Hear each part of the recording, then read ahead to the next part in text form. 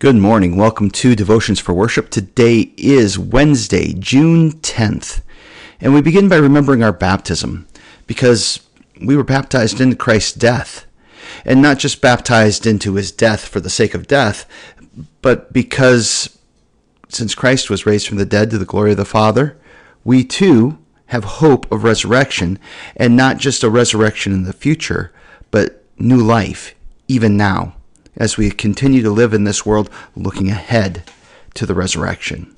And so we make the sign of the cross and we say, in the name of the Father, the Son, and the Holy Spirit, Amen. We pray.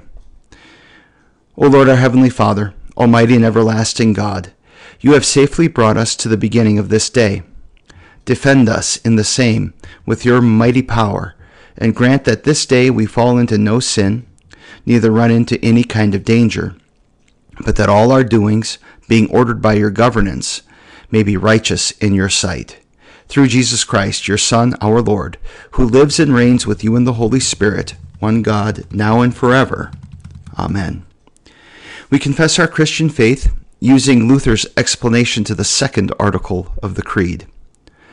I believe that Jesus Christ, true God, begotten of the Father from eternity, and also true man, born of the Virgin Mary, is my Lord, who has redeemed me, a lost and condemned person, purchased and won me from all sins, from death, and from the power of the devil, not with gold or silver, but with his holy precious blood, and with his innocent suffering and death, that I may be his own, and live under him in his kingdom, and serve him in everlasting righteousness, innocence, and blessedness, just as he is risen from the dead, lives and reigns to all eternity.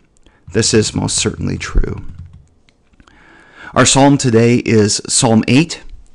Psalm 8, to the choir master, according to the Gittith, a psalm of David. O Lord, our Lord, how majestic is your name in all the earth. You have set your glory above the heavens. Out of the mouths of babies and infants, you have established strength because of your foes, to still the enemy and the avenger. When I look at the heavens, the work of your fingers, the moon and the stars which you have set in place, what is man that you are mindful of him, and the Son of Man that you care for him? Yet you have made him a little lower than the heavenly beings, and crowned him with glory and honor. You have given him dominion over the work of your hands. You have put all things under his feet. All sheep and oxen, all of the beasts of the field, the birds of the heavens and the fish of the seas, whatever passes along the paths of the seas.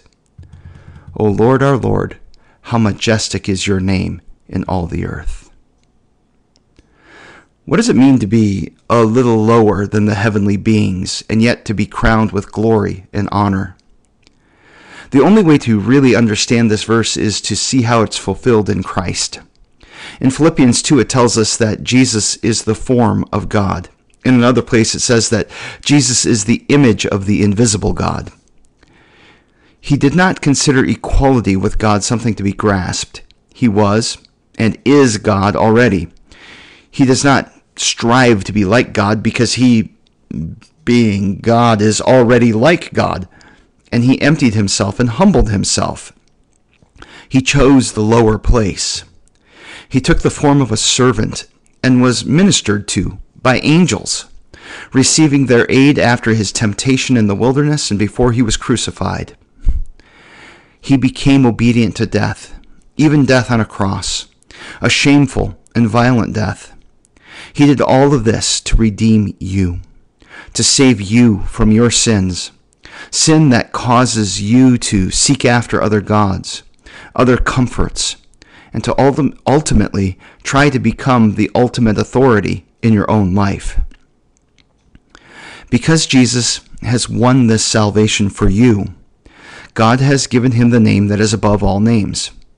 There is no other name given under heaven, given to us, by which we must be saved than Jesus' name. That at his very name, every knee should bow. That we should bend the knee in worship and praise of our Savior and our God. In heaven and on earth and under the earth, and every tongue confess that Jesus is Lord, to the glory of the Father. It is in Jesus that we learn just how majestic the Lord is. His love and grace caused him to come to us, to reconcile himself to us, or to better say, to reconcile us to himself, and to dwell among us now and always by his Spirit. As we pray today, we pray the fourth petition of the Lord's Prayer, and we spend a little time praying about creation.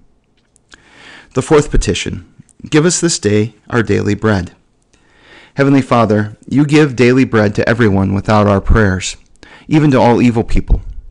But we pray in this petition that you would lead us to realize this, so that we receive our daily bread with thanksgiving.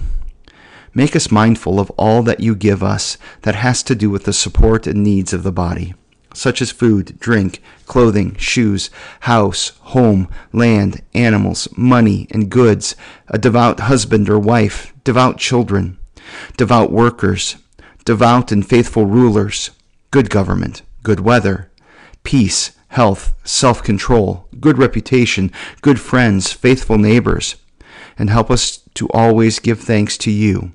In Jesus' name we pray. Amen. Lord God, Heavenly Father, we thank and praise you for this world that you created, and we thank you for creating us. And we pray, Lord, that even though in our sin we lost the image of what it means to be God, that you would continue to remake us in the image of Christ through his forgiveness and salvation, that in Christ we would regain that image that you intend to restore to us in the resurrection. In the meantime, Lord, help us to remember that this world is yours and that we live in it at your good pleasure. And so we pray that you would continue to bless this world, that you would help us to be mindful of issues like pollution and proper care of the creation, that you would help us to tend to our parks and our forests, to deal with invasive species, and to help our flora and fauna to thrive. We ask, Lord, that you would continue to be at work in this world, to work through the seasons, to let the crops to grow so that people will have food that we need.